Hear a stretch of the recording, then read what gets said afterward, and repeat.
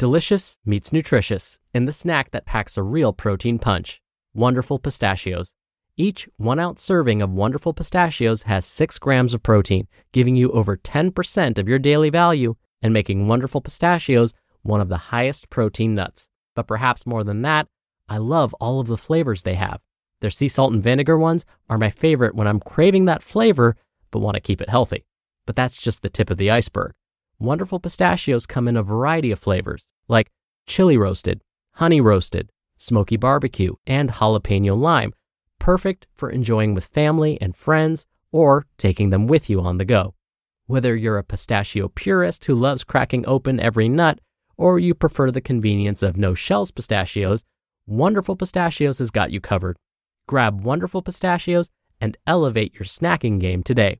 So fill up with a healthy snack when hunger strikes. Visit wonderfulpistachios.com to learn more. That's wonderfulpistachios.com.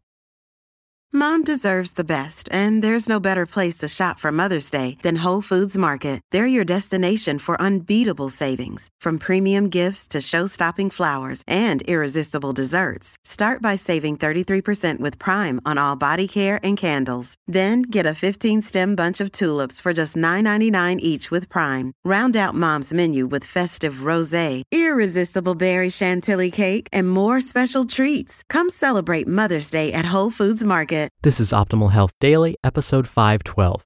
Time is Not on Your Side, by John Romaniello of RomanFitnessSystems.com.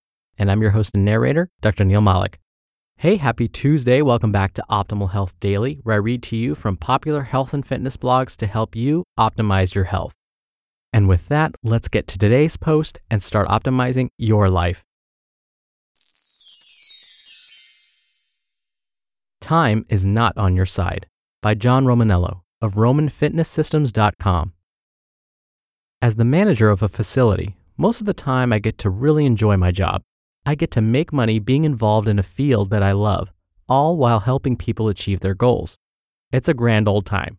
I have a great staff, a decent schedule, and for the most part, my members don't make me want to break any laws or heads.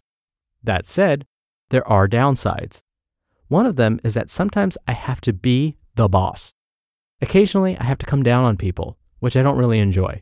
Other times, I just have to sit there and let a customer completely unload on me and take it, whether or not it's deserved. And then there are times like today when I just have to be the guy that handles the BS. Running a facility is sort of like being a parent. Even when you're not there, you're there. Even when you're not working, you're working. You know what I mean? Gotta check in. We're a 24-hour facility during the week, and someone is always holding down the fort. But on the weekends, we're only open from 7 a.m. to 7 p.m. As a rule, I make it a habit to check in on my employees on Saturday mornings, just because I get a bit paranoid. So this morning, I get up at 6:50 and dial my gym. No answer. I immediately assume the worst. Dress in less time than is advisable or safe. I skipped several normally integral steps like putting on underwear, socks, and making sure my shirt wasn't on backwards, and drove down. I get to the gym at 7:17, apologizing to the masses that have gathered outside as I hastily unlock the door. The gym is up and running by 7:19, and I set about thinking how I'm going to deal with my employee, who still has not turned up. As I'm thinking, I begin to engage in one of my favorite hobbies, people watching. Today, I was interested in watching trainers. Given that we opened 20 minutes late, and I know a lot of trainers booked back-to-back in the morning hours, I was wondering how they were going to deal with the fact that either some clients were going to wind up with clipped sessions, or the incoming clients would have to wait a while, potentially creating a backlog that might not get cleared up for hours. At my club, trainers work as independent contractors, so technically, none of this was my problem, and they'd have to figure it out themselves. However, since it was my employee who was late, it was my fault in a way, and I wanted to work it out for all concerned in the smoothest way possible. As I was considering this, I was watching the ongoing training sessions pretty closely, and I started noticing a trend. In an effort to make up for lost time, both trainers and clients were really moving, fast. All of a sudden, rest periods were cut down, extraneous conversation was clipped, and people transitioned from exercise to exercise with little interruption and a lot more flow. It was impressive to see how people adapted to having a shorter period in which to work out. One of the things I have always said about training is that most people are just doing it for too long. In this particular instance, I think nearly all the trainers got in the same training volume, that is, the same number of exercises, sets, and reps as they normally do, but in about 30% less time. At the end of the hour, the majority of the clients were soaked with sweat, and even a few of the trainers were out of breath, and everyone was smiling.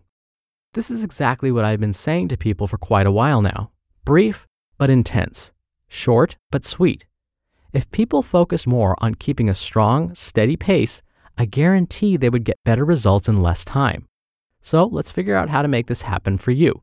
Here are a few ideas to make your time in the gym both shorter and more productive. Idea number 1, alternate body parts. So if you do a set for back, go do a set for chest. While one is working, the other is resting. No need to waste time. The same goes for upper and lower body moves. Idea number 2, time your rest periods and keep to them. A good guideline is 45 to 60 seconds between exercises for the same muscle, 30 to 45 seconds for an upper-lower split, 15 to 30 seconds for opposing body parts, less time for small ones like biceps and triceps. Then take a 60 to 90 second break if you get too winded, and then dive right back in. You'll get stronger and your aerobic capacity will increase.